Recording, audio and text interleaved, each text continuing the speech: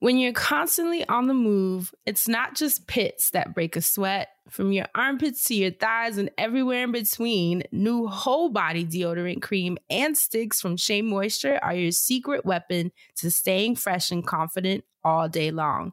Made from melanin-rich skin and packed with plant-based goodness, embrace a new era of freshness with whole body and stick deodorants from Shea Moisture. Find them at your nearest Walmart and walmart.com. And when you do, your whole body's covered. Meet Stacy. Stacy's on the hunt for a new pair of trendy glasses. Call me picky, but I just can't find the one. Luckily for Stacy, Walmart Vision has virtual try-on. Now she can try on hundreds of frames virtually, then upload her prescription and get new glasses delivered right to her door. Really? Yeah, really. Well, the hunt just took a turn for the better. Buy your next pair of glasses with virtual try-on from Walmart. Welcome to Easy Eye Care. Welcome to your Walmart. Restrictions apply. See walmart.com for details. Welcome to the Friends. Every time I'm in the zone. My name is Dustin. I'm Francesca, also known as Hey Friend Hey. My name is Asante. This is the Friend Zone. Let's start the show. I'm in the zone. Funny how time flies when you're having fun. Ooh, baby. Funny how time flies when you're having fun. Don't know where it all went. Time passed us by. Just when it seems the fun began. I'm speechless. Yeah, I me thought you too. were That's why I coming was in like, with well, I a got to play that joke. shit. I thought you were coming in with a joke. Look. Not today. Much like Eric B. and Rakim, I ain't no joke. Okay.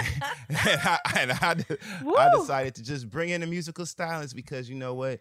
I have a feeling that today is going to be a good day. We're going to have a good show. It's going to go fast for us. Time is going to fly because we about to have some fun. So what you just heard was a clip of Coco from SWV. You know, the one with the nails and the voice. So that was her just fucking around, playing around. She was in a hotel or something, just singing that song. And Janet Jackson tweeted it. She tweeted it. I'm sure she did. Video clip.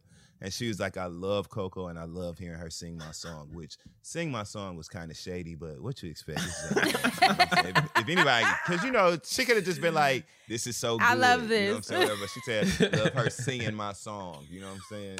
You got to catch that. So, but that's all. I just want to bring a little joy. You know what I'm saying? Bring a little joy. Joyous. That's it. That's all I wanted. So, funny how time flies is we finna have fun as we welcome everyone to the Friend Zone, which is your weekly look into all things mental health, mental wellness, and mental hygiene. Because who in the hell or at 2300 Jackson Street wants a musty brain? I know I don't. The fact we know the address. Yeah.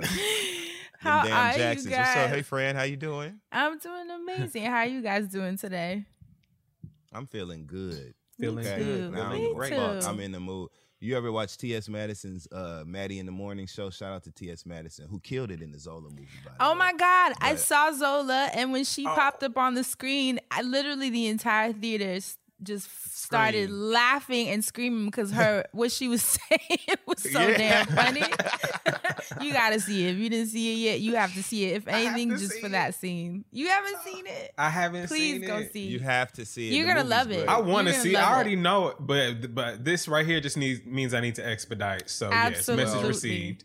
I bring her up because on her show, her YouTube show, Maddie in the Morning, which is hilarious, where she talks about just news items, hot topics or whatever, but it's not like celebrity gossip. It's just really good. It's a real morning show. Yeah. But she has a sign that sits on her desk that says either in the mood or not in the mood. And she rotates it depending on her mood. Oh, that's And genius. so- I need And that. today, I'm in the mood, okay? I'm ready to talk some shit. You ever just want to talk shit? Yes. Like, I'd be happy to see y'all because I know when we can talk some shit.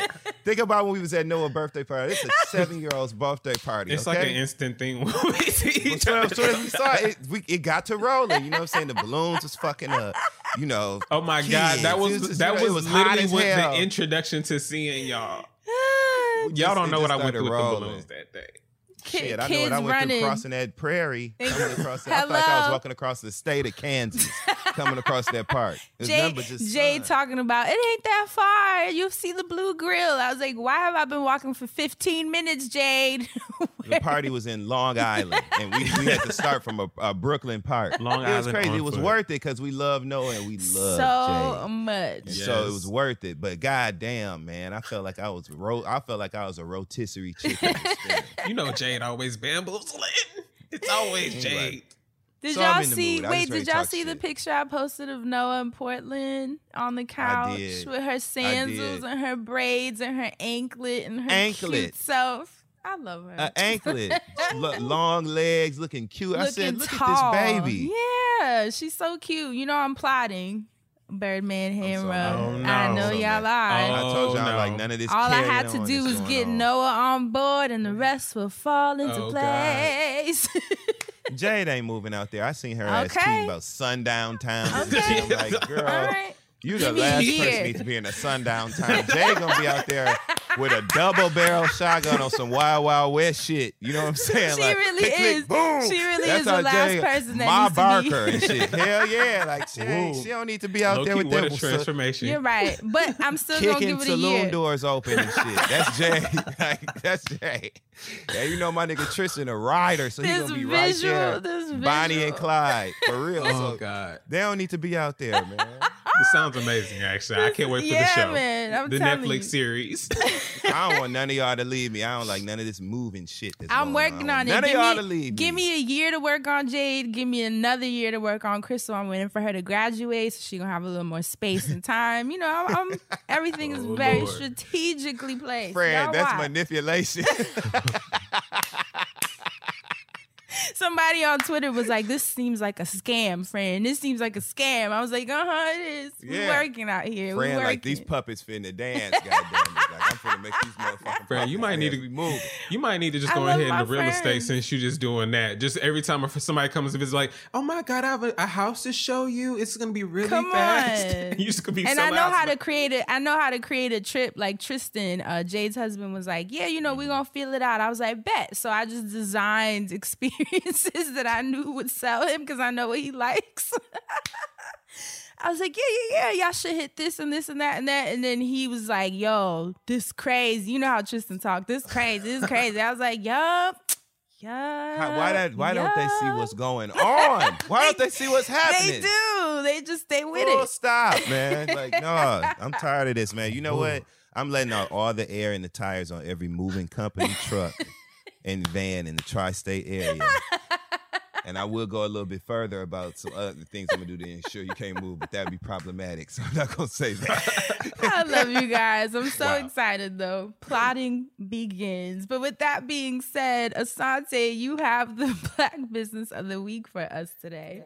This week's Black Business of the Week is presented by Target. Target invests in Black brands, building a legacy of success. Let's rise together. Discover more at target.com/Black Beyond Measure. I want to shout out Dion for emailing us. And as always, you all can email us at thefriendzone@loudspeakersnetwork.com. The subject here is Black Business of the Week, all Black bookstore making the news. I'm writing to you in hopes of nominating my dear friend for your Black Business of the Week segment. Corey Smith is the owner of Black and Brown, stylized as just Corey. BLK plus BRWN. I like that. A local bookstore in Kansas City with an equally present virtual bookstore that is making the news. This bookstore is causing the Black community to awaken and white allies begin questioning their privilege and outdated thinking all through the power of literature. We heal through reading. Black and Brown is the first smart bookstore and solely focuses on the Black experience. And yes, that does include Black queer people like me.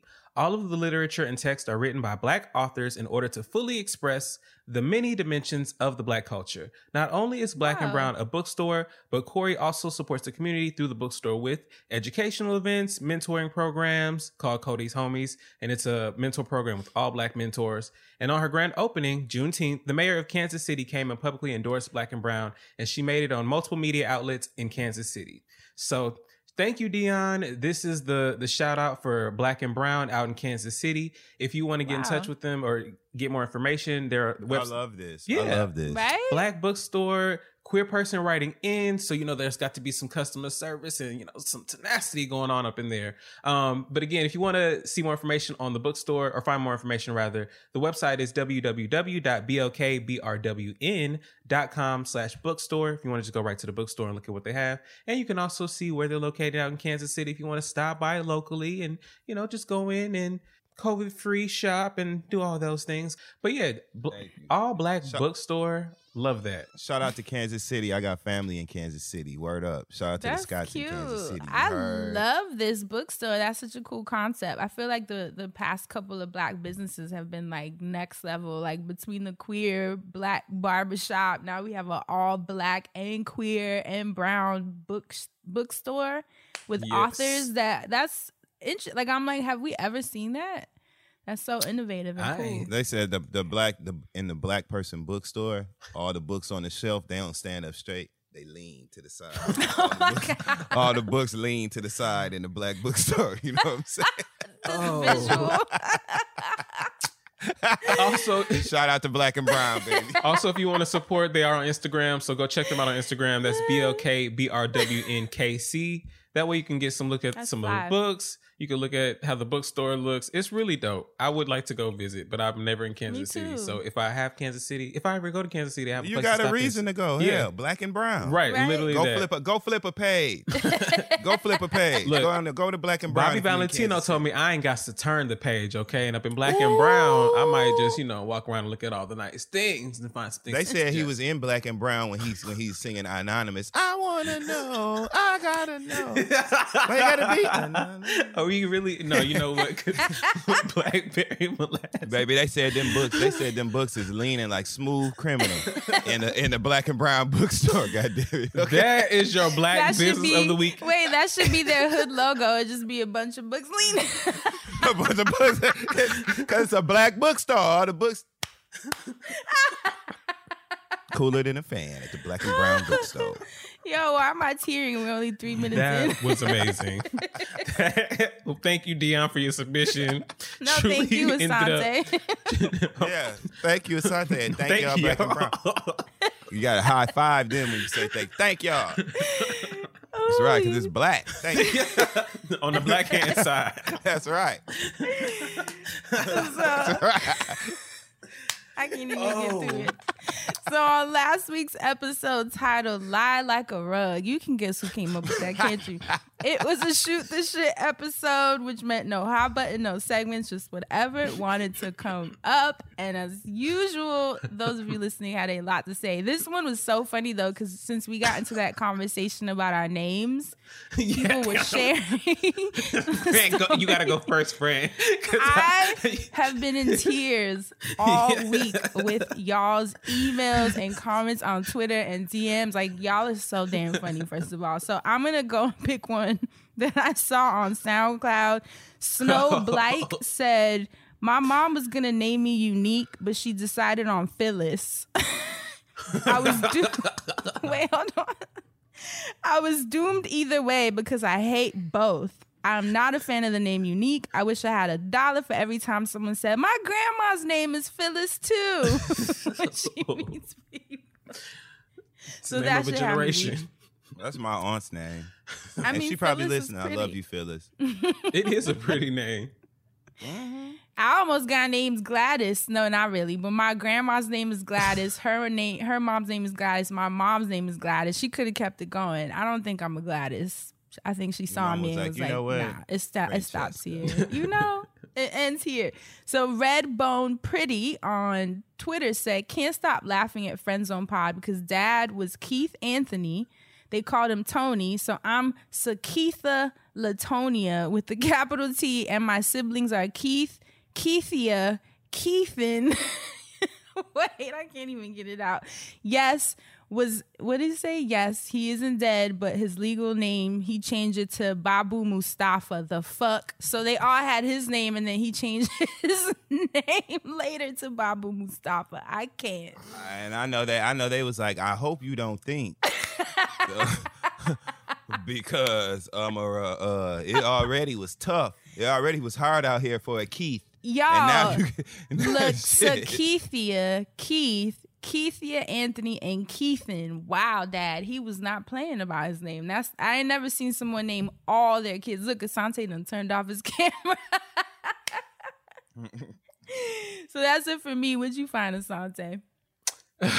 Shout out to everybody on Patreon. Special shout out to Tasha Mac Management. I just love that username for, obvious She reasons. is so funny too. She is so funny. A couple comments from her. She said, Dustin, will you name my son? I'm not pregnant yet though, but when I am, just because Dustin was on the right track last week. He Also, sure she was. says, Thank you so much. I hate when people name their daughters Eugenia because their dad's name is Eugene. I have a friend named Troikia. Her daddy's named Troy. Meanwhile, me and a billion other women will have the name Tasha. We a tribe for real. So shout out Tasha Mac for that. Also, shout out to Ebony. I love the name combo y'all were having. My sister's middle name is Lene.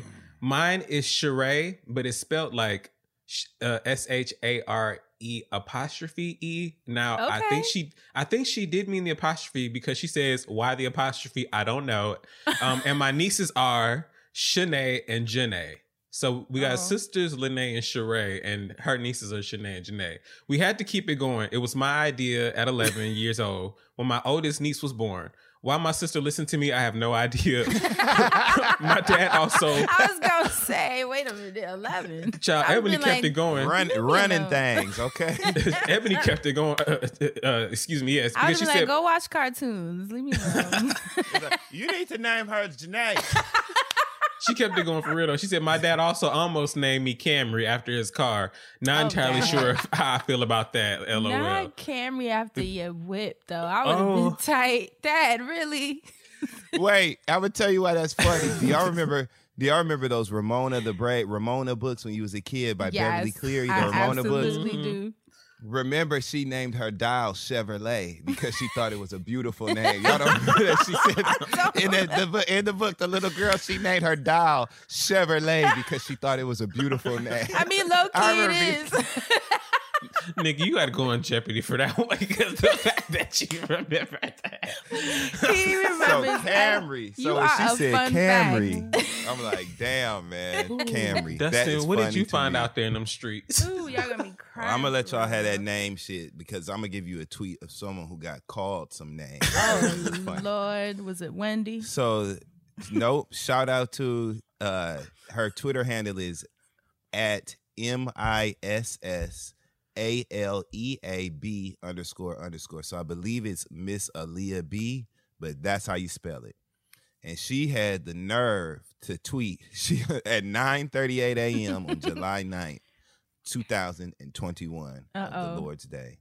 She gonna tweet, men's shorts get shorter every year. Oh, first she tweeted, I've been wanting to address this since it started getting hot, which you already know you set up for failure from there. So she responds to that tweet and she says, men's shorts get shorter every year. Why y'all wearing coochie cutters? At this point, there's 612 quote tweets. Oh, boy. 60 retweets, whatever. So the first response is from someone whose Twitter name is Next Question Tamika. And he says, stay out of men's business. The next response is from someone named Trini_Daddy, DADDIE. And he tweeted a gif of Snoop hanging up the phone that says, shut the fuck up, bitch. Okay? The next tweet is from Lex. I am Lex Styles. Why are you complaining with Countess Vaughn? Why are you complaining? One of my favorite. The next tweet is from The Monroe, who says, and y'all faces get heavier with makeup. Ooh. Are we done just saying things now? Or Then the next tweet, because we read them today. The next tweet says, actually, men's shorts were short and then got longer, and now they are going back to shorter. You just got caught in the middle of the transition. Somebody else said, clearly you never heard of the damn 1970s. I personally like short shorts on men, especially when y'all be having them sexy ass legs and that sexy ass walk. I'll be like, yes. Give it to us down the street. Friend be enjoying the shows, honey. I really do. You know I really do. I love a man with a good walk. We got stems. Yeah, we got stems. I love a good walk. Do y'all y'all love a good walk? Am I the only one that be staring at how people walk? I always thought that was the gay in me. I love a good walk because that mean them legs gonna look good stretched out later on. So I love a good walk. Let me see your walk. Okay.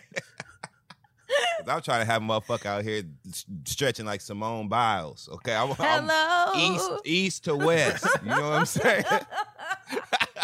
What was the song we were singing before the show? No, we can't sing that. I'm a host. Hey. Lord, word to High Sizzle in New Orleans. I'm crying. Everybody get you some, because when I see that leg, let me tell you something. They call it a gait, no pun intended, because it's July. It's not even June no more. So, but it's called a gait, like the way that you walk. I believe it's spelled G-A-I-T. I don't think I ever knew that. Yeah, it's like your gait. Your it's like gait. the spacing between your legs, like the way you walk. Yeah, so that's why I love it. I'll be. Come on now. I love it. We're such old men. It was like, look at that walk. Dirty ones, dirty old men. Because only an old man will stop you on the street and tell you got a beautiful walk. Or look at them big, pretty legs. Southern men love calling some big, pretty legs out. Yeah. Gait, G-A-I-T, a person's manner of walking. Yeah.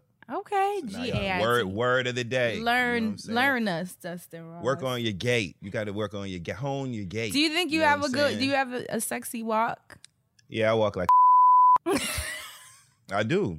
And I know it just like friend, you walk like you got a nice ass. I definitely do. I have a great walk. You know what I'm saying? Like, we're going to come on. The three of us, we're going to come on in the room. You know what I'm saying? So that's hey, you know what I'm saying? I Everybody have a ride get you into the room. So I'm a step. I'll put it to you like That's that. why we used to do our separate walks when we would come out on the friend zone. Everybody got a moment. It was fun. I miss that. I miss being on tour so much. Yeah. Shout out to we all over the place, y'all, but I don't care. It's okay. Because I told you I'm in the mood today. So shout out to I met the most beautiful young lady at the club this weekend or whatever. And she came up to me and she told me how much she loved our show. She loved the two of you. Aww. And it was just so great. And I told her, like, I really have missed being on tour and being able to, like, connect with, like, the people who listen to our show. Yeah. So, I saw that because she posted a picture and tagged all of us and did a whole beautiful caption about how awesome it was meeting you because she's listened to you, like, every week. And it was just such a cool feeling to bump into you. Yeah, she was cool, man, and I was so high. I was still. You know what's funny? It's legal now. You looked it in the picture because she was cheating, and you was just standing there like that gif of the girl in the courthouse. You was like,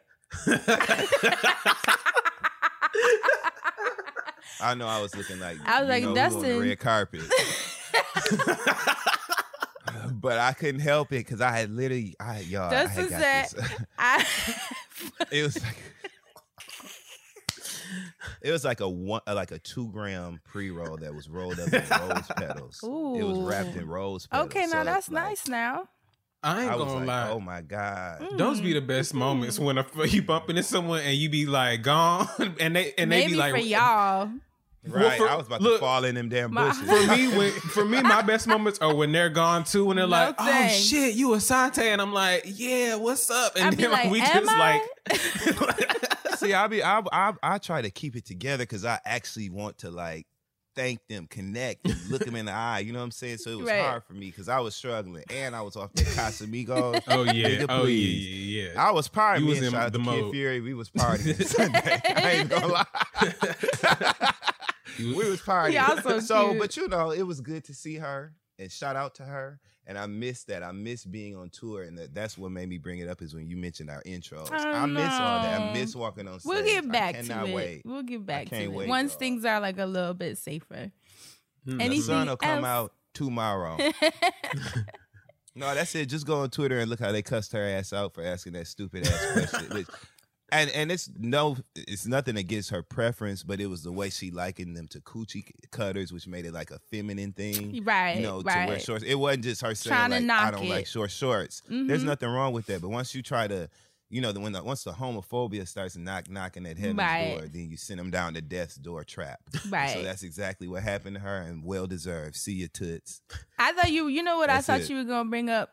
Y'all saw that tweet that went viral where the girl was talking about if you're mad pressed to eat the bread as soon as I it comes to knew, the table. Fran, you took it right. No, fill me in. Yeah, Put me on. it's the same as the girl with the shorts. She got slaughtered. Like I mean, the way her she quote presented tweets, it had, I swear to you, it was like something on like 60,000 quote tweets, something crazy. I know she was like, so first of all, she made it seem kind of innocent. She was like, so you mean to tell me when y'all go out, y'all eat the bread, y'all don't wait a minute or she try said to it like was y'all tacky to eat the bread that comes when you go to dinner, and it's very tacky and pressed to eat it as soon she kept as they put threatening it down. coming back like even more loud and wrong. Like it was so Well, thank you, Emily Post, for the etiquette lesson. But bitch, I'm eating the bread, and what's tacky is you sitting your ass across the booth at Outback, okay? Clocking how I'm eating bread. You know you want some bread anyway. Let she me was tell like, you, wow, I eat can't that believe bread so many fast. people are tacky in my mentions. Yeah, talking about, she I was like, doubling down. what? I had to give it to her though. 60,000 quote tweets, and she still doubled down. That's a different kind of She girl. continued. She was not going to let up. And I was like, you know what? This perseverance is actually terrifying to me, but like, hold your own, girl. I guess tweet through it however you do. Who replied with the Oprah clip? Because I know that's where my mind went immediately. Like, I love bread. I love bread. Who did it? Because that's where I I would know have somebody had to. Shit, it was Okay. somebody saying tweet. Roll. So you know what? You know who I want to respond to that tweet? Let's Who? this what we'll do, y'all. Who we think should have responded? Tamar Braxton, Chrissy Teigen. Who else? Who else should have responded to that tweet? Who else will go the fuck off on Twitter and don't care? Let me see. Janet Hubert, he's an old ass guilty man. You know, I would have came through with a joke like Salt Bay joke, man. I told you I always love when I catch Dustin tweets and he'll just be laughing at people. It'll just be like 75 crying emojis going across the tweet. I feel like I can hear you. I can hear you laughing. You seen the latest one? Which one was it? Lord forgive me, but that's God forgive me. Was it the girl screaming in Victoria's Secret? Oh no, maybe not. No, shit, no, that shit was I would have blew boogers in that bitch's face. I would have sniffed my nose full of boogers at that bitch dead in her fucking face. Carrying me if you want to. You're gonna leave here covered in snot, bitch. Kleenex. They're gonna change your name from Karen to Kleenex fucking with me because I'm a bitch. But why? Anyway, I'm sorry, go ahead. this is what this the one, y'all. That lady that they had duct taped to that plane like that. Oh yes, that's the one I saw. That's the one I saw. And I tweeted you back. I was like, Dustin, I can hear you, because he found that tweet so funny. I think you retweeted it 3 times with different responses. The way she was, because they said she was acting a fool. She had tried to open up the plane door and bite somebody. You know what I'm saying? Like, this bitch had lost it. This is the third time, y'all, that someone has tried to open up a plane door, but I ain't never seen nobody hog tie and duct tape them to the seat like that. They said, we will not. They said it ain't going down like that, literally. So they had mama duct tape to that goddamn seat, and by the mouth too. Did you see they had? Yes. It was even duct tape around the headrest, like. Low key, that was fucked up though. It's too much. And then I was hollering because that's what she get. And then in the replies, they don't have a more humane attendant. way to get people to settle down. Fuck that. Let me tell you what the flight attendant said. They identified themselves as such. They was like, I am a flight attendant, have been one for years, and this is exactly what we do when someone threatens the integrity of a flight. They said she should have got, I see, judging from the picture, she didn't get that 4th wraparound like she was supposed to. So I guess there's 4 points that they get your ass. And it looked like the mouth was one of them because they had that bitch. I would pay to see the training of this shit. I don't want to see the training, friend. I want to see a live clip of it happening. No, Can't you see them holding her down? Get her mouth. I'd have been telling you, friend, get her mouth. Get her mouth. I'm gonna hold her. I got her arms. Just get him out. Dustin said if we had been on that flight, we would have had to carry him out because Hardy would have been laughing. I'd have been in that line with them BBL girls in the wheelchairs. I'd have been right behind them because I couldn't walk. I wouldn't have been able to walk. You would have been the 29th wheelchair. 29th wheelchair, right? Look, what Tupac say? picture me rolling because that's exactly what I would have been doing. I wouldn't have been able to walk after seeing them hog tie that bitch to that chair like that. A crazy ass Karen trying to open a fucking door on an airplane. Bitch, have you lost your goddamn mind? It's just some shit you just don't do. It's some shit you just don't do. You know what I'm saying? You try to open up a fucking door on a plane with me in it? Come on. I've not been able to keep my eye dry this whole episode. You got They should have tied her ass with barbed wire, not just duct tape. Something that hurt. Draw blood. You trying to kill us. Oh my God. Open a door on a plane in flight. Yeah, bitch. Okay. You talking about up and stuck. That's exactly what her ass was. Up and stuck to that motherfucking chair up in the air. Just where she belongs. That's what she get. You know what? And I'm with that flight attendant. Give her the fourth wraparound. That's the name of this week's episode. Up and stuck. Up and stuck. That's it. All right, let's reel it back in because we have a guest that's popping. Oh yeah, okay. Hold on. I'm in the zone. Now that we've collected ourselves, this week's episode is so special. We are so excited. We are collaborating with NPR's Invisibilia. Yes. If you have been listening to The Friend Zone for a long time, you know that I've been talking about this podcast for years. It has really informed my production style. It has informed a lot of my politics, and even just the way that they do research over at NPR is so inspiring. They have full teams. You know, we do the show ourselves. Like, amongst the three of us, we kind of just pull the topics that are dear and true to our heart. But it's really impressive to imagine having a massive team behind you that can really help you get the research that you need for the topics that you really kind of want to sink your teeth in. And I've always admired that about how NPR runs their network and their different podcasts. Like, it's literally, to me, they're the top of the totem pole.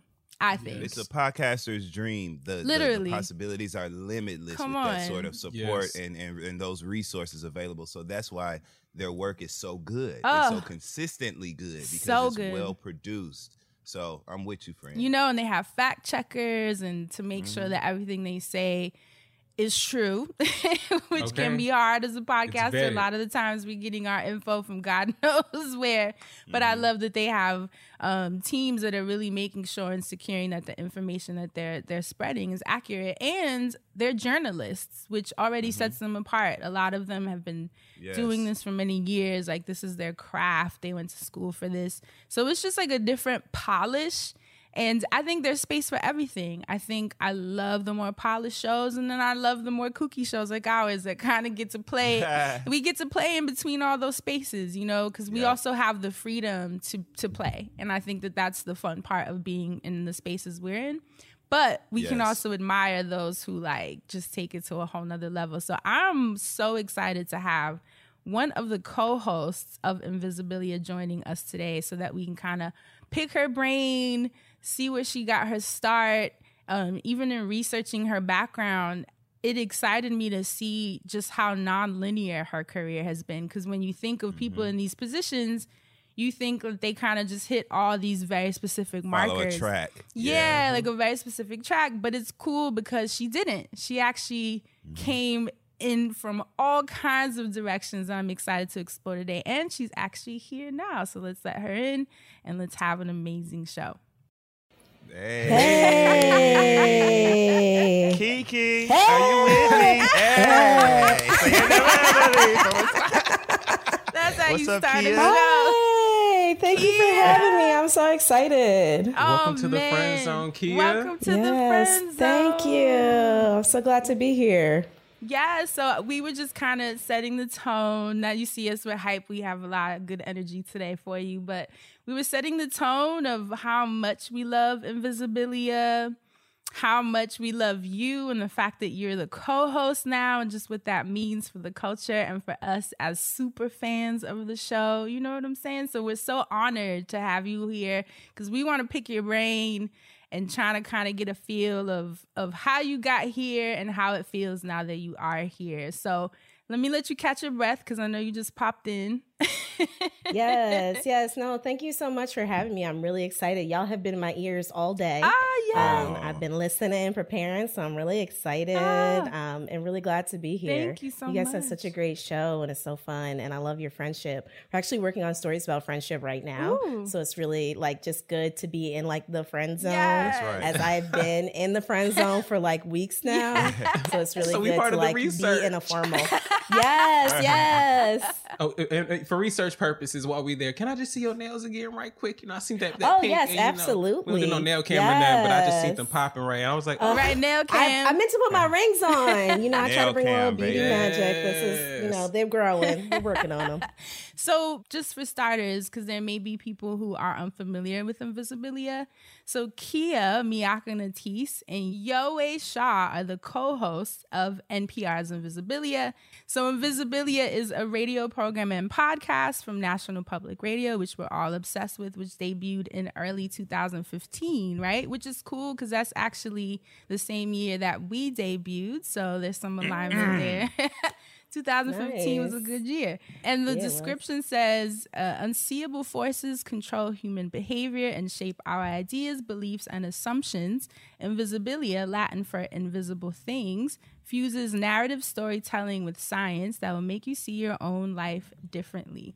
And I think one of the reasons I feel so connected to the show, and I can truly say it's in my top 2, and it ain't number 2, is because, and people know this, so I'm not saying it just because you're on the show with us today, but it's the storytelling. And when I was researching your backgrounds and your interests and even what you went to school for, I see that you have such a deep interest and curiosity in stories, even seeing the different media that you've been a part of, which I want to get into today, because I was telling the guys the most exciting part about you is that you have dibbled and dabbled in a lot of different formats and fields, which is exciting because most people would think that markers of success have to be a little more linear.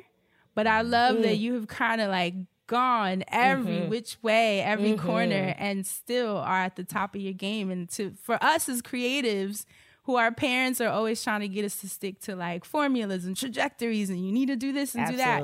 It's exciting to witness people like you who are kind of just like hitting everything in every direction that you are interested in and still here, like killing it. So it's inspiring. It's so inspiring for us. Oh man, thank you. Especially as Black creatives, right? Because I feel like our parents tend to be a little harder on us because they're like, get it together. They finally know where I work. Right. You got concrete. They bother things to remember give this one. Right. This is the They're check. Like, where you work? Right. We can't remember that. This is the check that they're proud of. I know how that goes. So tell us how you started. How did you get your start with storytelling? Like, where do you think that curiosity kicked in for you? Yeah, I mean, I think I came into the world with questions, It's like, who's in charge? Who's running this place? What's going on? What's that, I know that's right. And so, I think questions do lend themselves to story because it's like you get information and you want to share it. I'm a middle child, so, I had to fight for attention. Come on. So being a storyteller, and being curious and trying to process the world and share it with other people and also like really understand how other people see the world. I just think I was really naturally drawn to it. I'm also a big reader. I think like there was a point in my youth where I was just like, my grandmother and my father are always reading and like have like encyclopedic knowledge of stuff. Ooh. And so I was like, I want that. I want to be able to like speak on things. And so I just became a reader and really just invested in how stories help me understand the world. It's just like my natural language of just like, I need to understand this and story helps me understand it. And so my journey, like you said, has been such a winding road. Love that it. Even when I was on the journey, I didn't know what was going on.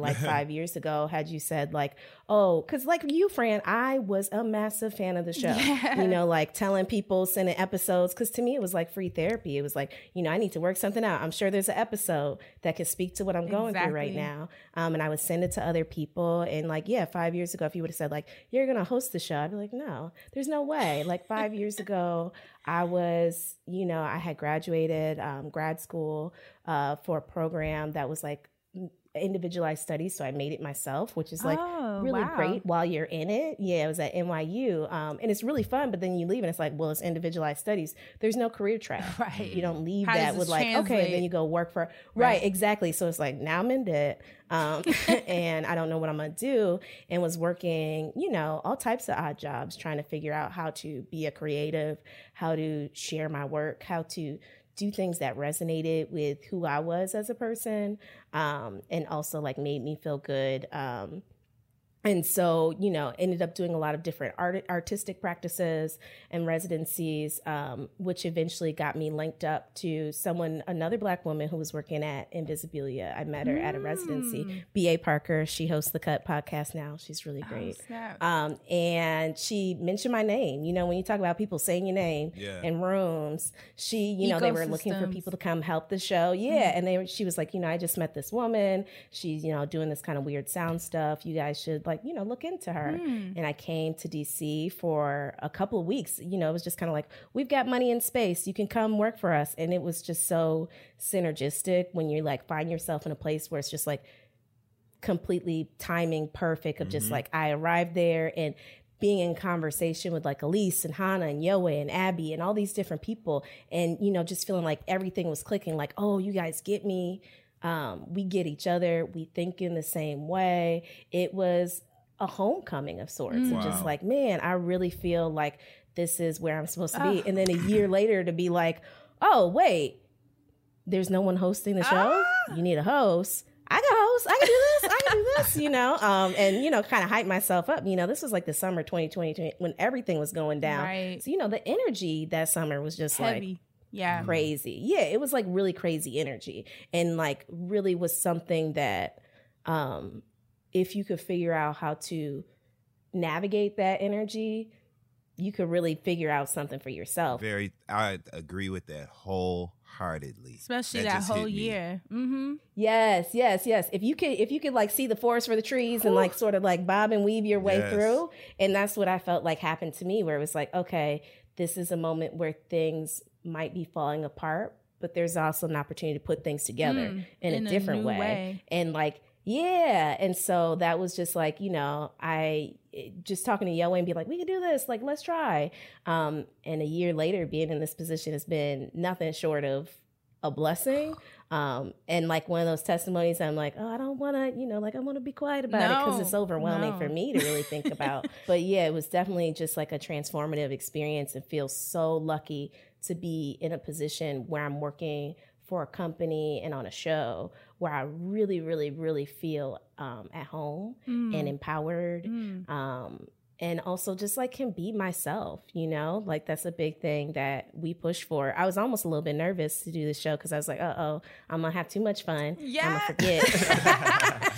I'm so glad you said that. I'm so glad you say that, because I was going to ask. I was going to ask, like, how is it at NPR? Do you really feel like you can be yourself, or do you have this pressure kind of like, this is NPR, like I got to be polished and refined, and we have our fun, but there needs to be kind of a limit to what that fun looks like. Yeah. And I mean, I think, it's like, for me, the permission starts with me of like, you can be yourself. Right. And I think even, when I left grad school and thinking about, you'd be on Twitter, I had a blog, different like little, I've dabbled, like you said, in different media things. And then it'll be like, okay, I want to get a job. I got to delete all this stuff. I got to, clean up my image. Yeah. And then, coming to a point where it's like, no, I want to be aligned in every space. I don't want to have like different personas of like, I'm here and, you call me this, and I'm over here and you call me that. Right. And, just like changing gears all the time. And so I have to actively work to like give myself permission to be like, show up as myself, not show up as, some version that, might be palatable, which I still, it happens, and it does to a certain level, but always trying to match that with like, I want to resonate at a frequency of authenticity so I could draw in the people who are at that same frequency, so I don't want to, I want to look into the audience and be like, these are my people. Like, I can only imagine the nightmare of like getting a audience and be like, I don't like these people, you know? So it's like, I really want to like gather around people who feel like me and have the same sort of, you know, compassion and all like sort of beliefs about that. And so part of that for me is like, well, I have to show up as myself. I have to show up as, you know, who I really feel like being today. Because also, you know, we change. And I think that's why now that you two are the hosts of the show, it does feel different. And for me, I love the way that it feels because it's like my homegirls are hosting Invisibilia now. And there's something about that it almost feels like, I'm not going to say there was a gap before, but there's something that kind of closed in where I just feel closer. Even though you guys are more playful, you're willing to kind of joke more. And don't get me wrong, the previous hosts did the thing. Like, I mean, the show is what it is. I mean, yeah, the show is what it is because of their impact. But I just love the connection that I feel. Yeah, like it's a pivot, but to me, it's a pivot that really brought in a younger audience that can maybe like feel like, oh, I could listen to this and this is for me, you know, and you don't have to feel like it's like you said, the respectability of like, oh, because I know I've mentioned Invisibilia before and some people are like, it's not my kind of show, you know what I mean? I'm like, did you give it a chance? Like, listen to the stories and the research, like I get it, but also give it a chance. That's why I've been kind of pushing the show for so many years, and I love that now they have these two women who are just killing the show, and young women, and the stories that you guys are bringing, I find them so interesting and way more immersed in our cultures, you know, which I think is so cool. But I'm curious, how did it go from you being in the background producing, and you said they brought you in because of like your audio expertise? How did it go from that to hosting? It was just like so many different things. And this is one of those stories where it's like, everybody's going to tell the story differently. So I can only tell the story that I lived, which was, you know, we were in a space, in 2020 where, you know, things were falling apart. A lot of people had a lot of different questions about what they were going to do with their future and, you know, how they wanted to spend their time, and also what NPR could afford to do. And there was a lot of question marks around the show. And around that time, both the hosts made the choice to leave for separate reasons that were not, you know, had anything to do with like the content of the show, just different business reasons. And so there was this moment where it was like, well, what's going to happen to the show? Wow. And I definitely, you know, thinking about 2020 in that time, sometimes it's like, there was something in the air, because I don't think I've ever like had energy like that before, where I'm just like gung-ho, like shooting for the stars. Like, this is not something that I shouldn't even throw my hat in this ring, but because no one else is paying attention and no one else is thinking in this way, in my experience. Now, other people may have been, but in my experience, it was just like, y'all not going to let this show fall apart. Like, this is a great show. The people here know how to make the show, and we can do this. You know, it was just kind of like a rally, and, you know, Elise being very supportive, Hannah being very supportive, calling the powers that be to back us up and say, like, give them a shot, you know, and, you know, so Yoe and I and Abby and Liana and all the people on our team scrambled for like 2 weeks to try to put together a pitch for like why we should be able to continue the show. And then we presented it to like the VP of programming, and it was so crazy because she ended up crying. Stop. She was like, she was so like happy. Wow. She was just like, you know, it's all about timing, you know, and she was like, this is timing. Like, you all are hitting like the perfect timing to do this. And, you know, gave us, you know, her blessing and helped us staff up and has supported us. And it's just really been like a beautiful and miraculous ride that was just like so many different things just falling into place. And like, you know, it's like in the video games where you see like things moving past each other, you got to run through at the right time. And it's like, just hit the right moment to run through that hall, and like missed a whole bunch of stuff that, you know, otherwise probably would have been hurtful. Cause not for nothing, you know, Black folks scaling ladders, by the time you get to the top, you may not know who you are. Right. And I think a lot of what has empowered me in this space is like, I come from a different world. So I bring so many different experiences and background and information that I can be freer in this space where I don't feel limited of like, that's not the way it's done, or like, this is the way we do it over here. Like, I'm constantly like, but why? Like, we could do something different. We could, you know, so that's kind of like my role on the team is I'm always trying to like like push and challenge and be like, we should do something different. Like we should try something different. Like we should, push against those norms. And a lot of that comes from like, I wasn't always in public radio. Like I'm not a backseat baby, as they call them. I didn't grow up listening to NPR. My family is TV people, newspaper people. So that's how we got our news. But being in this organization and around these people and given the opportunity to like help lead change has been really exciting. It's just beautiful to hear your story, especially for you to have like the tears to come from the boss, but to know that also that it's matching the passion that you have. It just goes to show like, all of your intentions haven't been in vain. And that's beautiful to see. This story is amazing to hear. And I love y'all's content.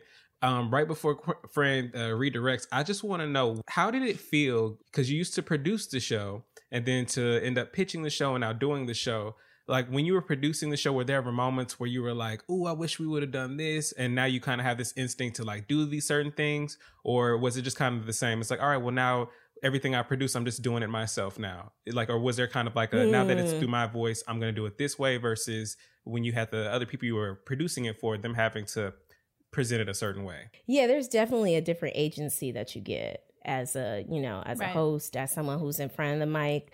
And it's expected, because it's like, first of all, I'm not going to say anything I don't believe in. And again, I want to appear as an authentic person. So like my metric for like doing the show was like, I want my friends to hear it and to hear me. I don't want them to hear a business version of myself. I want them to be like, oh, this is Kia telling a story. Kia has told us so many different stories, and now she's just telling more people's stories, and isn't that cool? And so, yeah, definitely it's a totally different agency of like being in front of the mic and being able to sort of advocate for how I show up and what happens in the stories and how we position ourselves in the stories, what we normalize, because a lot of times in journalism, they normalize like a middle class, college educated perspective. And it's just kind of like, that ain't everybody. Hello. How can we tell a story that also, centers all these different perspectives? And how does that make the stories better? Because also like, I want to hear the stories that aren't just like, and I was the hero. I think The Spectator has a really great story too.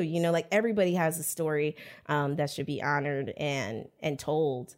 So yeah, it's been really great just getting that opportunity to try to like put different stories on mic, get different people to say what they want to say, giving them the power to be like sometimes at the end of my interviews, I like to just be like, hey, you can say anything to 1 million people. This is your shot. What do you want to say? And it's how I ended my last story. Like what that person said at the end of like the story I put together was the very last question I asked them. I was just like, what do you want to say? And I was like, all right, great. Because it's like, I'll be in front of this mic for as long as NPR will have me.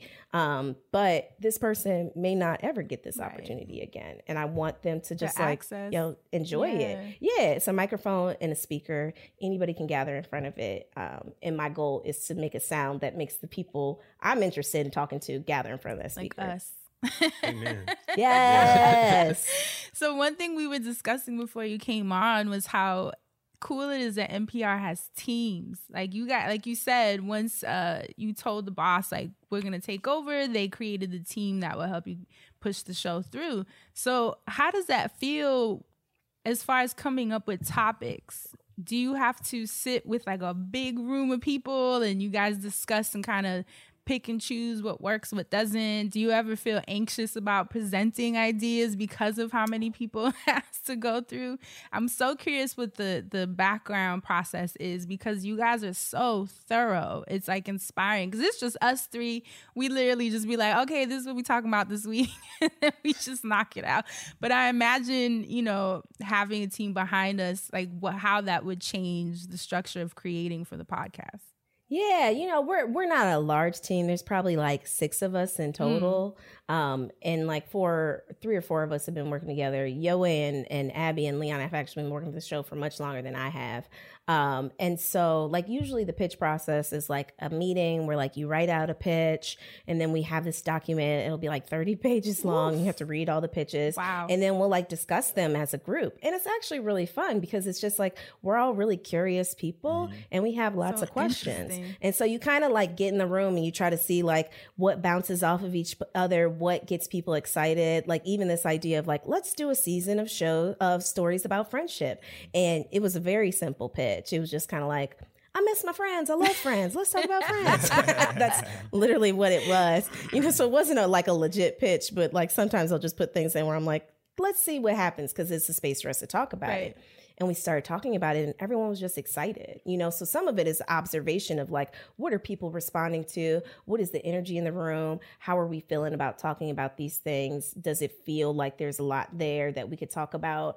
But yeah, it's totally nerve wracking, because it could also feel like, I want to put in good pitches or like, how come no one's liking my pitches? Or, how many do you put in? How much work do you put in for your pitches? Because some people will do like a lot of reporting just to put together a pitch, which is a lot of time, whereas, someone else might be conceptual and say, I have this idea, I want to discuss it with you all. But it's pretty flexible and very much just kind of like, you're kind of like reading the tea leaves of the room of like, how are people feeling about this? What's the energy around the topic? Do people seem excited? Does it feel like there's a lot there? Are we asking questions? That's a big part of us is like asking questions that we haven't thought to ask before or answering questions in ways that we haven't thought about answering them before. Right. We're really into novelty, we're really into novelty. I'm really into complicated stories. I'm really into like lots of different like emotional notes of like, I'm happy and I'm sad and I'm also hungry. And I'm like, yes, that's a good story. So, I'm like, we all have different things that kind of like light up our eyes of like, for example, Abby, one of the longtime producers on the show, is very interested in climate change. We'll always try to bring those type of stories in. And, Yowei always likes some sort of like complicated, never done before story. So we also really want to give people space to tell the stories that are important to them, like the show has like really evolved over time. And I think part of the show is like giving the people who work for the show space to also tell the stories that they feel are important to them and like empowering them to like tell the best story they possibly can. And, it may not be a story I love, but that doesn't mean there's not an audience for it. And it doesn't mean it's not a story that shouldn't be told. Yeah, I think that's the impact Invisibilia has had is there have been so many episodes where I'm like, how did they come up with this? Like, who thought of this? Because the topic will be, like you said, the novelty of it. Like Yowei's episode where I think it was in Iceland, where she was showing that a producer had created a television network that's based on nothing. Yeah, the slow TV based on nothing happening. And it was like long, like 18-hour videos of like a truck or a fishing wharf or something. And I love that you were like, this is so boring. But it was like awesome because you guys are trying so hard to connect with it. And I loved it because that's totally my personality. I'm always I'm the queen of like, let's all slow down and just take in, the simple things in life. And I love that TV network ended up being the most watched TV network. Was it in Iceland? I want to make sure I got that. It was like Norway. That's what it was. It was in Norway, the most watched TV network in their history of TV. And just in my mind, I'm like, who would think to create an episode around this? And that to me is what's so exciting because I never know when you guys drop a new episode. Lord only knows what the topic is going to be because it's just unpredictable and it's the coolest formula. Yeah. That's the best Yeah, part we didn't know either. It's awesome. Yeah. It was like Abby pitched this thing and we were just kind of like, okay. All right. Like, like you want to try it. Like, I think a part of our show at the heart is like, we want to be experimental. We want to make things that feel like art. We want to kind of like push, just to like innovate. And like, we're interested in that. We're interested in novelty. We're all really curious people. And so that's part of it. Like when I say coming to work at Invisibilia was like finding an intellectual home. It was just like everyone there does think like that. Like we're just like really curious people who like bring a random fact to a meeting, bring a random movie, like just bring something that's like, oh, this is random. I've learned this thing, and we'll all like kind of get excited and like, oh, that makes me think this and that makes me think that. And you just kind of, bounce it off of each other and see what shape it takes. I think that curiosity was of the show, right? That we associate with the show, rather. I think that was reflected like directly in you all being chosen as hosts of the show, right? Because it's new. It's something that was not expected. It's a fresh take. It just speaks to the propensity for the show to have those fresh takes and new spins and new ideas. And I love that shit. And I love the fact that you're in that host chair. And I love the new tone that Fran was speaking about that the show has, because I too, all right, I consider myself an information fucking superhighway. I love new information. I love news and facts and these stories, and I love the random nature of them. And so the fact that you do too, and now you're actually driving this vehicle, I think it's just fantastic. Do you think that your choice to even say yes to do this and pitch yourself to do this, right, and go after this, where does that come from, that curiosity in you, like to even approach an opportunity like this that's so foreign from the things that you've done previously? Like, where does that curiosity come from in you? I mean, I was the type of kid, my mother would call me busy. Maybe I was bad. I think you don't call little girls bad. You call them busy. You know, like I was the child who was like, you leave me alone in a room for a minute. It's like Ajax poured on the floor, Vicks rubbed on the face, ripping up the pearls, like just like causing havoc because I was really curious. I'm just like, what is this place? What are y'all doing? And I think it's like, I think it's a natural, like born in thing, but also talking about like different opportunities and things that I'd done over time that felt random, that you're just like, why is Kia doing that? Why is she like, it just, and then it's like you build sort of like what is it, a little handy box, like a toolkit of like random skills that someone's like, what are you going to do with all that? Like, what is this? This doesn't make sense. And then arriving to a moment in time where it's like, oh, snap, I can use all this. Like, I have all the things that I need for this moment that I've collected over time. I had no idea why I was collecting these experiences outside of just like being led by my curiosity, being led by, oh, this is a door opening. I'm going to walk through and just see what happens. And so arriving to that moment and being like, sure, I've never hosted an NPR podcast, but I am a trained broadcast journalist, was a child, like did commercials as a child, like, like I've had experience. So it's like, I'm not foreign to being in front of whatever, a crowd, and, done all these different things, done improv comedy, done sketch comedy, done all types of crazy stuff. That's like, it doesn't, never like went fully down the path of like, oh, you're doing improv comedy, you should audition for SNL. And it's like, no. Well, then what are you going to do with it? It'll come up somehow. I'm just interested. Right, exactly. And then you're right to a moment where it's like, oh, that's actually super helpful to like have this in my like arsenal of things that, exactly. Things that I know how to do, things that I'm interested in doing. So it was definitely, I think it was a combination of that. And I also think like when I talk about, it really was 2015. Something happened in 2015 because in 2015, I was just like at a place where I was almost disappointed in myself. I thought I had prioritized personal experiences over my career because I was at a point where I don't know how old I was in 2015, but I was definitely in like my early 30s, and so that's the point where like some of your friends been on their career tracks, they start making good money. Other people are, they're like doing the life things that you're supposed to be doing at an age, and I was like, I've just been living life like and so feeling very self-conscious of that because I'm like, damn, now I don't have the prestige. I don't have the thing. I'm like working at a restaurant. I'm a waitress. I'm subbing. Like I'm just doing all types of random things. But, a part of that in my own spiritual practice was like, man, I really want to actualize who I am. Like I don't want to be on the bench of my own experience anymore or hold myself back. Because a lot of that was myself. Like, I'm not ready or I'm scared or, I don't want to, like you could talk yourself out of a lot of things. But I think arriving to that moment of like, no, I want to actualize who I am and do what I'm good at and see what happens. And still, that didn't result in like me being like, so now I know I'm going to end up at NPR. It's just kind of like putting out that intention with myself and the universe, whatever powers that be, that like I was open to and wanting to experience that and then trusting the experience of like, well, I don't know what's happening. I mean, literally the job that I had before this job, I call it like my rock bottom job. It wasn't really rock bottom, but it was a job that I was like, we feel it wasn't really, but it was one of those jobs where like, you're like, yo, what am I doing? This makes no sense. I was working at an office park out by O'Hare. I was living in Chicago at the time. And it was literally like working in the office from The Office. Like it was just like all those characters. It was, I don't want to throw shade on this place because it was actually okay. But it was like a professional association. So it was just like, it just had nothing creative about it. I was just like, yo, you have messed up because what are you going to do? But then I rationalized to myself. I turned into a story.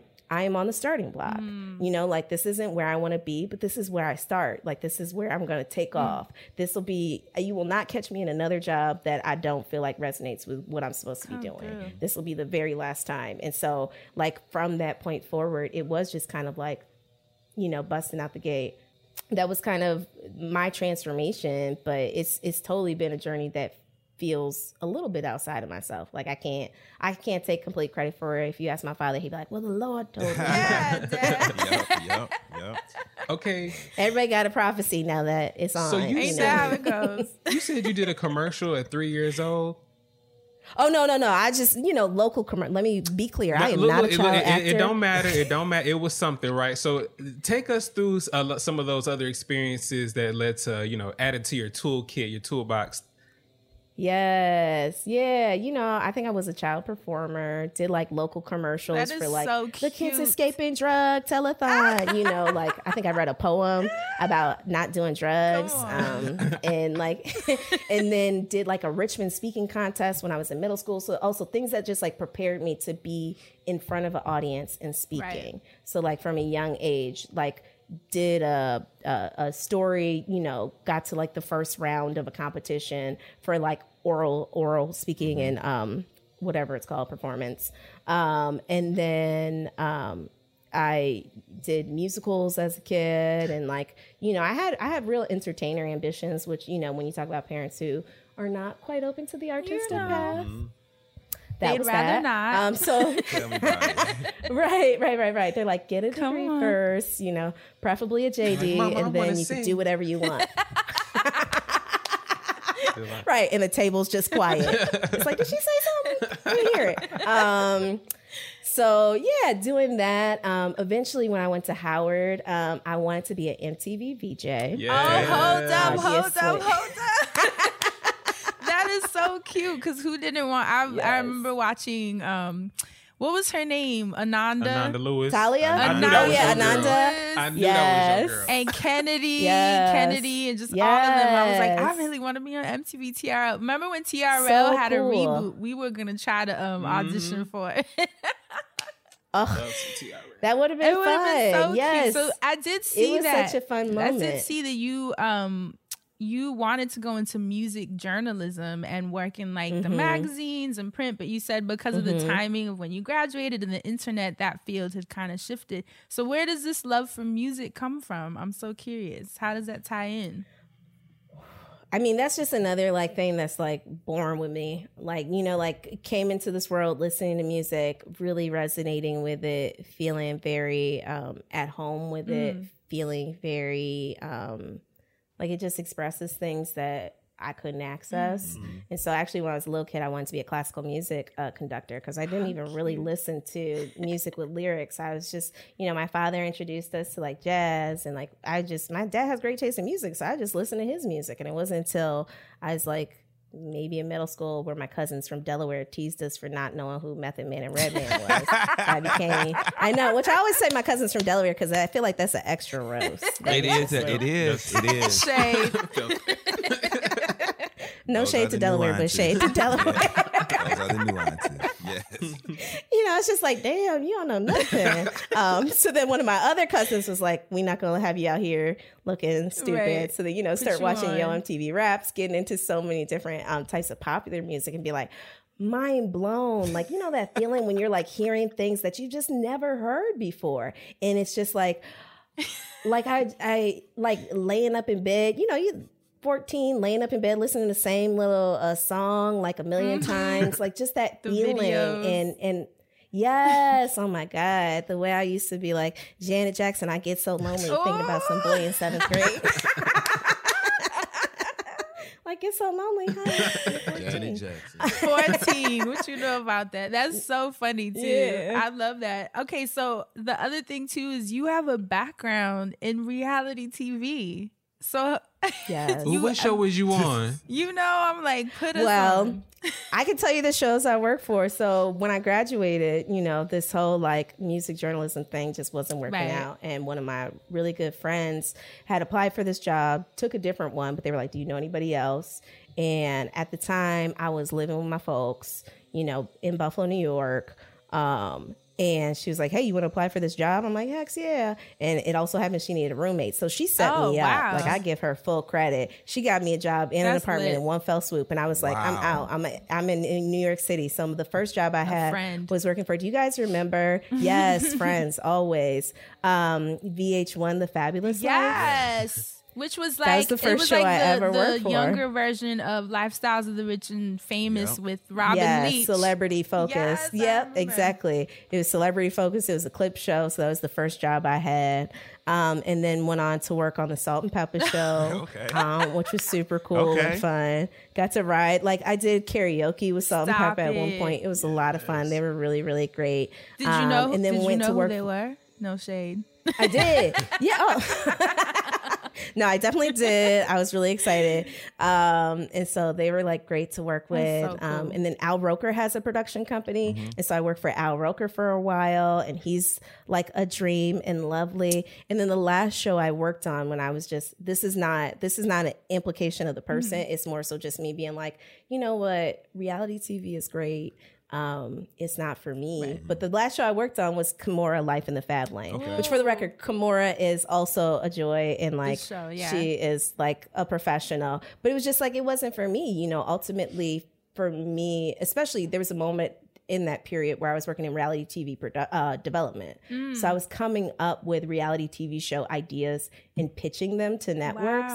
And the company that I worked for was just very much into like the splash, the big thing, but not like anything with like any sort of ethic or like moral. It was just like kind of the lowest common denominator. And that didn't feel good. It didn't feel good to spend my days working on things that I was like, what is this? What good is this doing? And so coming out of like working in that industry, I was like, you know, I want to work someplace where I feel like what I'm doing is really like having a positive impact. Like, that was really important to me. And so spent some time freelancing, writing, just trying to get back into that. And eventually kind of started doing like writing for the web. I was a op-ed writer for, what was it, The Griot for like a hot second, writing hot takes on pop culture at that moment when like everyone was starting to do it, and then like also abandoned that because it was just like not it. I was very particular about things resonating with who I was. And it's like, this doesn't really resonate. It was cool. I learned what I need to learn. I'm going to, keep it pushing. So yeah. And it's dope. A lot of different jobs. Right, because you were kind of just trying on all those different identities. Like, okay, this is cool for this, but time to pivot. Right, exactly. This is the Friend Zone. I'm in the zone. And so outside of the pitching and developing, what else were you doing on these shows exactly? Like with the Salt and Pepper and Fabulous Life, what was your role in those different production teams? Yeah, so for most of those, I was like a production assistant, which, is like the lowest rung on the ladder. So, it could range from like, we need you to run these tapes, down to MTV, to like, you got to take the meal orders. But also, as you're around, you start to see how things are produced and how stories are told in the ways that, I think you all probably know this, but I forget it sometimes. It's just like reality TV is completely fake. Right. Everything is scripted way in advance. You can't get a show without knowing the full arc of what's going to happen before you ever even start rolling the cameras. So even just having that knowledge of like how much of creative input somebody has beforehand, thinking like, oh, this is documentary. And it's like, it's not really. But yeah, doing stuff like that, helping to set up shoots, clearing people, booking people, finding talent, signing releases, all types of stuff. That was, it was fun because I got to see a lot. I got to travel places. I rode on a tour bus with Salt and Pepper down to Gina, Louisiana. What? Do you guys remember the Gina 6? Yes. I know this is like a real TBT. Yes. Yeah. But Salt and Pepper wanted to go and they don't fly. So we booked a tour bus and we drove from New York City down to Gina, Louisiana. Wow. Damn. And a tour bus with Salt and Pepper. What a memory. It was like, one of those things. Yeah, exactly. It's like I couldn't ask for something like that. And I'm so glad I had the experience just because it's like, it's random. My life goal is to have stories like Quincy Jones. Yes. Like just all the stories. Goals. All the stories. Be like, oh yeah, I know him. If that's your goal, then I got some more questions because you probably already got some things we ain't hit on yet then. Okay, right? Real random question, right? pitching, whether it's pitching for the show that you do now or whether it was pitching in the past, what are some things or some guidelines that you give yourself when pitching? When you're like, okay, I want to talk about this, or this is an idea that I want to tackle. And so A, that's the first question. Then B, have you ever been turned down like immediately in a pitch? Like, have you ever started to say something that people are just like, no, I don't think we can do that. Well, I said, okay, so for me pitching, I mean, I think A is like, what is your like core interest of this thing and like what gets you excited about it? I think it also helps, like, you got to have something hooky. That's another thing that I just learned from like pitching in reality TV is like, we could get someone's attention just by like the title of the show. You know, it's like, oh, we got a show called Cherry Poppers. Now you want to know what cherry poppers is, right? Because it's like you have a question in your mind. And so it's like, I think for me, a lot of it is like cultivating a curiosity gap with whomever I'm pitching of like, I want there to be a little bit of space for you to be curious, because then that's the space where you might be like, well, I want you to do this idea because I want to know the answer to this question now.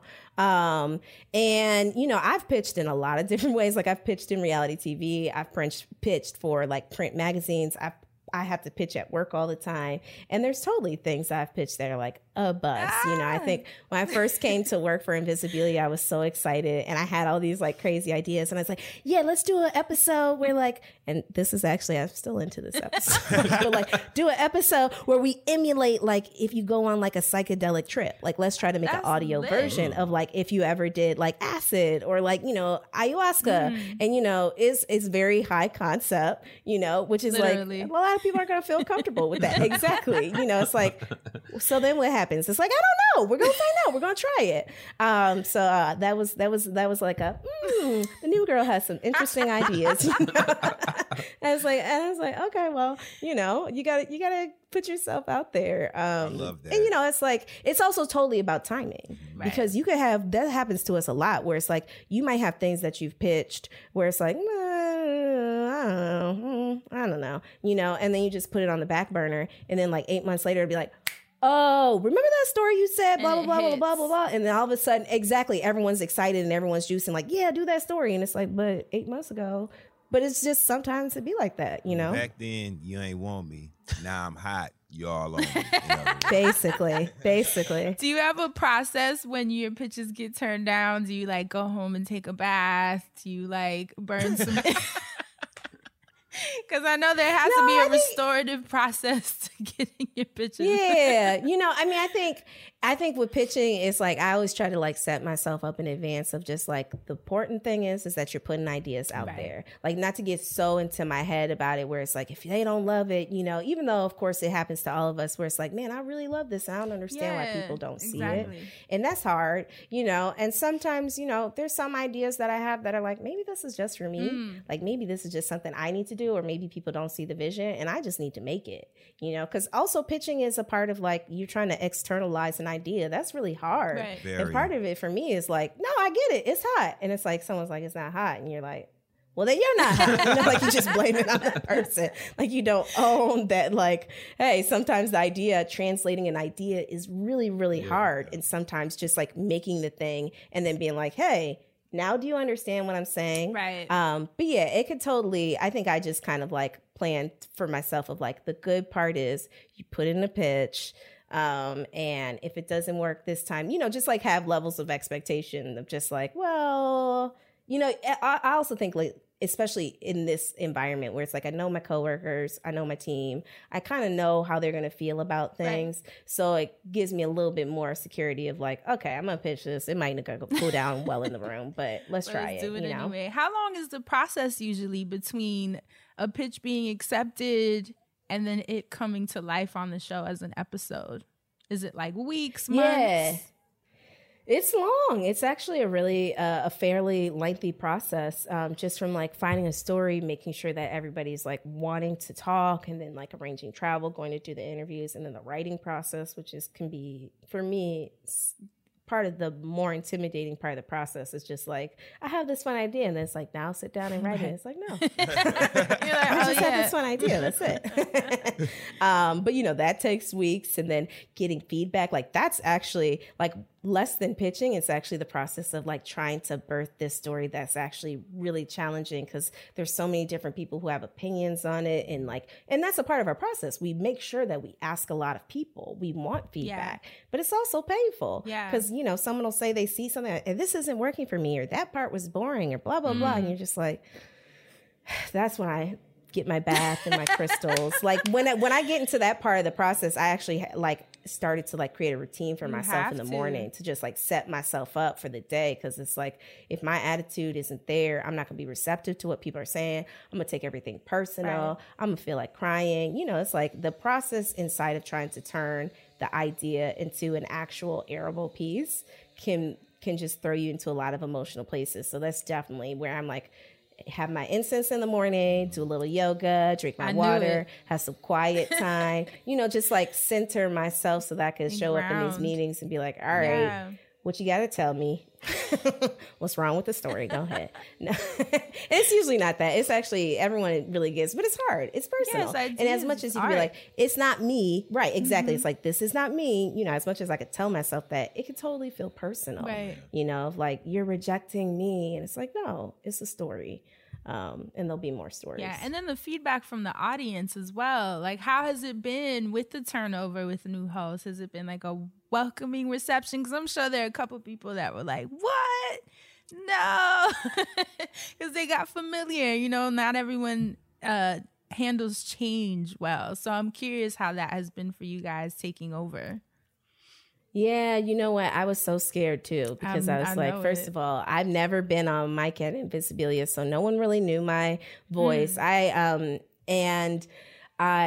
know, the first story I'm doing is like, it's about reparations. Like, it's a really like throw your stake into the ground. Right. And so I was really nervous. I was like, yo, we need to be thinking about this. Right. Exactly. I'm not going to lie. That seemed very militant to me, not even intentionally, because I was like, all right, well, let me go listen to the new host. And then I was like, her first episode is this black. Oh, hell yeah. Let me go ahead and get up on this.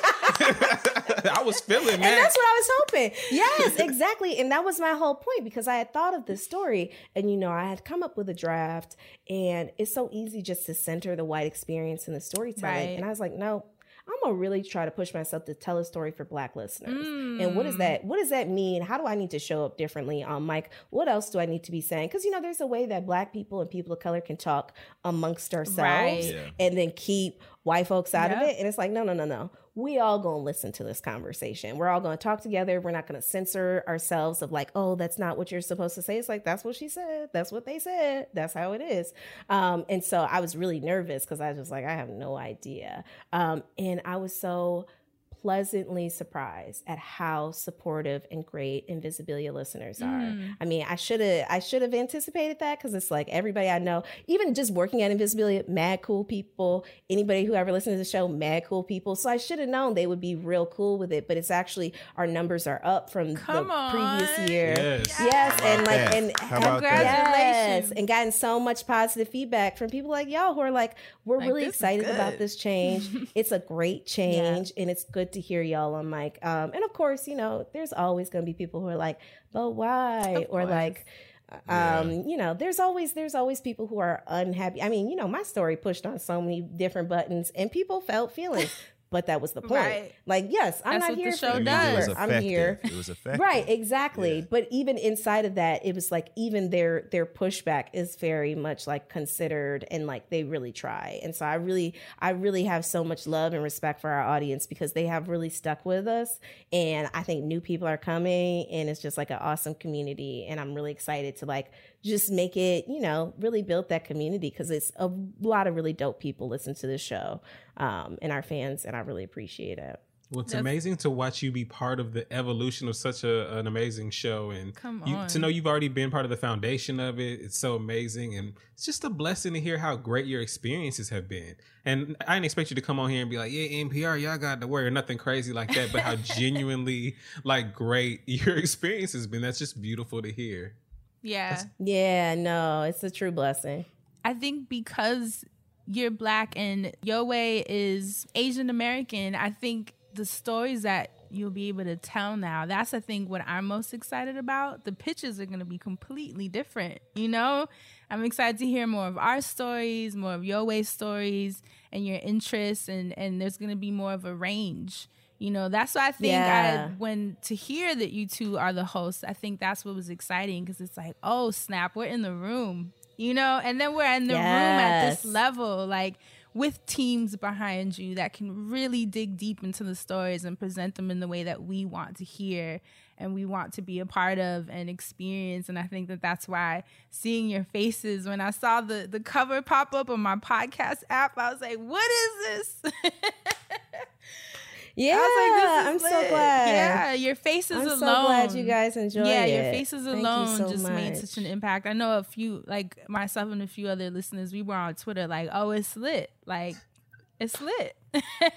Yeah, thank you so much. Such a great show already. So I guess the last thing I wanted to ask you, because you were in reality TV and then you had an interactive art experience that I saw on your website where it was like a selfie portrait project where participants got the opportunity to do portrait. And I kind of heard you, I listened to you on Debbie Brown's podcast where you were kind of giving more insight on what that looked like. So you had the reality TV, you have the interactive art. I also saw a digital short that you created on your YouTube channel where it was like 78 days of being a Black woman, and you filmed yourself over a period of 2 years. I was fascinated. Like, you really have put your transmedia background to use and just learning how to tell stories within all the different formats. I don't know too many people that have used their college degrees properly. Most of us have kind of like throw them to the wind, you know, but you have really sunk your teeth into,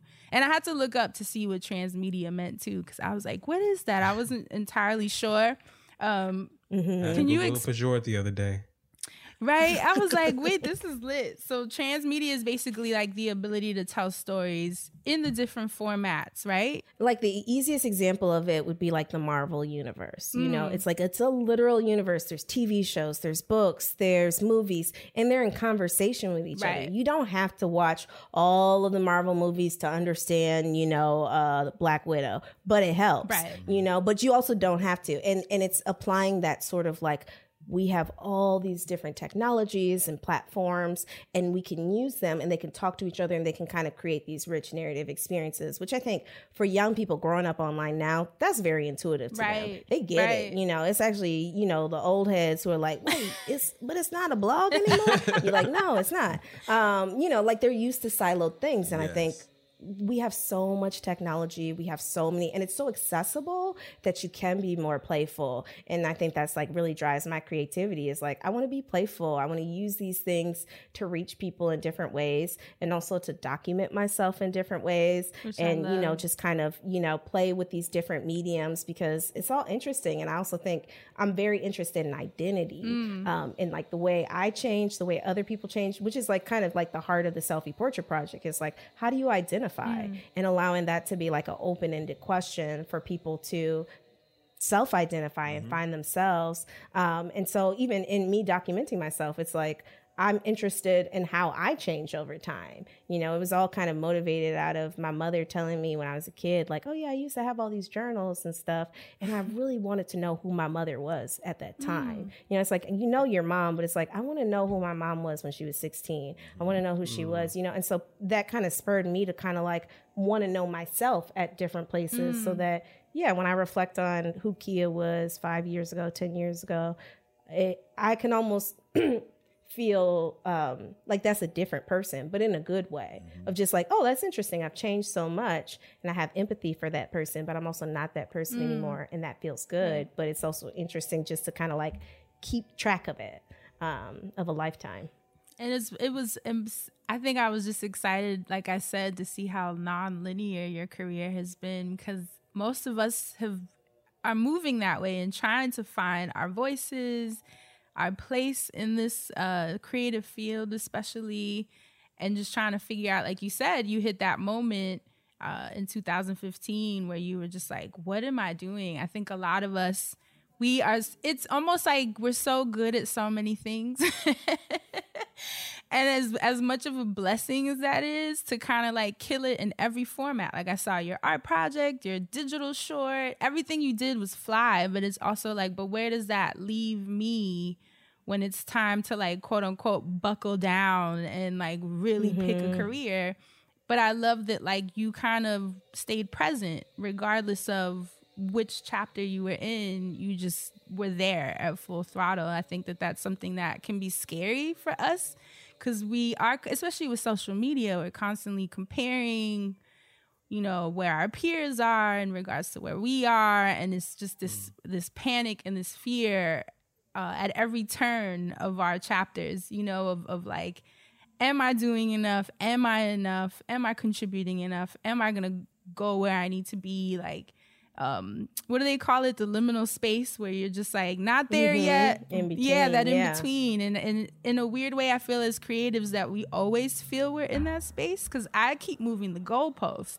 Like, you know, I'll hit one thing and then before you know it, that's not enough. And then it's the next thing. It's the next thing. How do you stay grounded in like gratitude and appreciating where you are without constantly thinking about what the next thing is?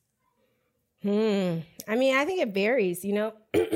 Life is a journey, and you go through different stages and different cycles of like, so like right now I'm in a space where I feel really confident, blah, blah, blah, but I know I'm gonna hit that wall where it's like, I want more.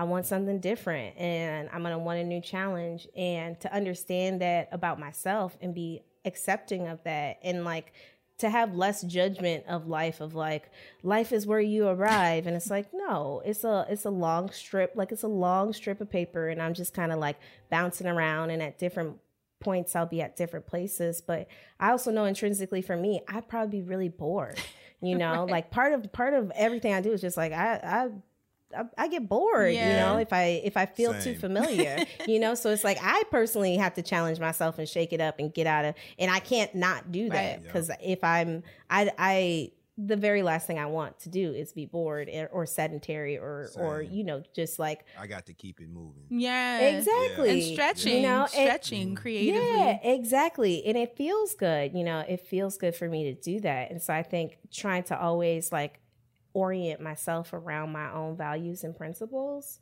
of like, what is important to me? How do I want to live my life? And just trying to hold that front and center as much as humanly possible, which, you know, will vary at different points and times in my life. If I'm feeling weak, you know, I might be like, let me delete IG, because IG is a pressure of like, all these other people are doing all these great things and I'm not doing that. Or, you know, I might, you know, there's just different ways that I try to create a sense of like observing myself and like knowing myself and being interested and invested in myself and like my own journey of like, there's so many different ways to live this life. So many different ways. And my pleasure and my purpose is to find the way that's best for me. And no one can tell me that, you know, no one can tell me how to do it. It's for me and me alone. And so just like trusting that, having a sense of trust of like, all right, you know, it's definitely a spiritual practice. Yeah. Just like, all right, God, where are we going next? Right. And not being scared when it doesn't look like anyone else's. Because I think that's the most challenging part for most of us. It's like, but why is mine seem so much longer or so windy, or, you know, and it's like, there's a lot in those nooks and crannies. Like you said, you've been able to pull the skill sets from being on reality TV. I even saw that you were a substitute teacher for kindergarten class. So I was like, this is awesome. Yes, I love that job. Yeah, you know, I also think a lot about like, if you want to do something new, if you want to do something different, you are going to be isolated. Like, not isolated, but like there's not going to be a lot of people there. You're not going to find a lot of people on that path of trying to do new things. And that's the whole point, because doing new things is difficult. Coming up with new ideas is hard. Finding a new way to live is like, it's not readily available, but that's a part of the challenge. But that's also part of the gift. It's like you put yourself out there to do something different so that you can give the world something different. And then, you know, of course, you'll create a path and a bunch of people will walk down that path behind you. but you could blaze a trail, and isn't that cool? Yes, you know, and yes, also isn't it hard, and also isn't it? Yeah, it's all those things, but it's like you're doing something new. That's really cool. That's really challenging. It's not for everybody, but if you have the stomach for it, go for it. Go for it. You inspired me. I'm about to get me one of them old school shirts. Remember them shirts back in the day that said "God is my co-pilot"? Yes, I'm getting one of them off the strength. Just off the strength of this conversation. I'm getting me one of them shirts. Yeah. Do you guys have any last questions for Kia? That's it. Just thank you for being here with us today. Like I said, I'm getting my shirt, so I have found inspiration in this conversation. So thank you, Lord. And keep killing it over there at Invisibilia. Much. The show might be called Invisibilia, but we see you. Hello. Okay? Yes. Thank you so much, y'all. It's been so much fun. It's been so great seeing your faces. Yes. I'm such a fan. Can we see y'all been in my ears. I have one last question too, but I want to see if Asante had something. No, I was going to say, can we pitch to you? Like, you know. Yes, absolutely. Can I just tell you, we are looking for stories about friendship. We're specifically looking for stories of people who have been ghosted or have ghosted friends. Oh, wow. So if y'all have stories, I'm like, yes. I don't know if I've done that. So if y'all have stories, Fran has my email. Send me stuff. I'm more than happy. I am like welcoming people with open arms to bring us stories and bring us content because that's part of building our audience and like building the community. And I'm more than welcome to. Please do. Yeah. So that was the only question I had. Go ahead, Fran. Right. Good looking, Asante.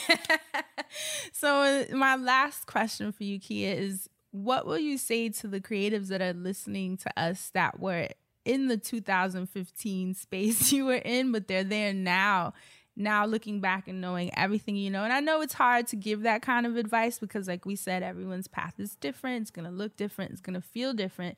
But we all have that common thread, like you said, of faith and trust and just believing that our paths will unfold as they need to. So what can you tell those listening? I'm kind of going to take your trick and tell you, you have the mic, you have the space and access to our audience. What do you want to tell them? I mean, I think really trusting your journey, you know, having a sense of, you got to cultivate your inner world. Like it all flows outward, you know? So it's like, if you can act as if, create that, you know, frequency inside yourself that you are already there and radiate that out. And watch the things come back to you. You know, it's like you really, that's really my meditation for anything that I'm trying to achieve. It's like, I have to start. I have to be the frequency. I can't expect someone else to bring it to me. I have to figure out a way to get there myself. Watch a movie, listen to some music, read a book, do something to create the frequency that I want to be at and radiate that out and wait for that stuff to come back to you. Cause it will, you know, with due time, you know, if your intentions are pure, if it's based in something that's really heartfelt and based around who you are supposed to be. Cause, you know, we also have, I've experienced this of like having shallow wants and getting shallow wants and then being like, why does it not feel good? And it's like, well, cause it was a shallow want, you know, like it lasts for a moment. Yeah. So, but to really try to resonate with myself, and figure out where am I supposed to be, and then allowing that to like build a little fire. And then your fire becomes a light and other people see it and they want that light and they'll come closer to you. And so just trust that, you know, like just be the frequency you want to see in the world. Come on, frequency. Something like that. Yeah. And the fact that your brain doesn't know the difference between real and imagined. That's the coolest part. So as you visualize this life you want to feel and step into, you can literally create it as you go. So you're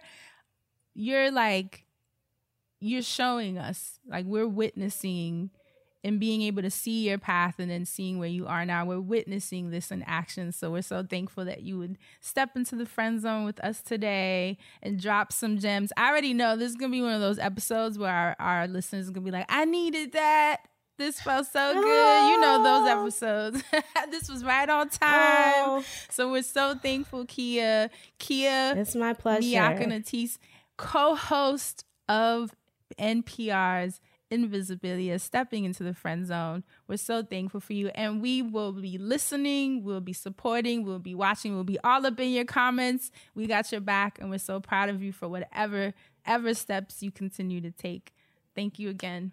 Oh, sharing man. space Thank with y'all us. so Thank you, much. Kia. It's a pleasure. It's been so fun, y'all. And as always, to those of you listening, we love you so much. We already know you enjoyed this episode because we did. And we will catch you guys next week. Stay black and protect your magic. Bye.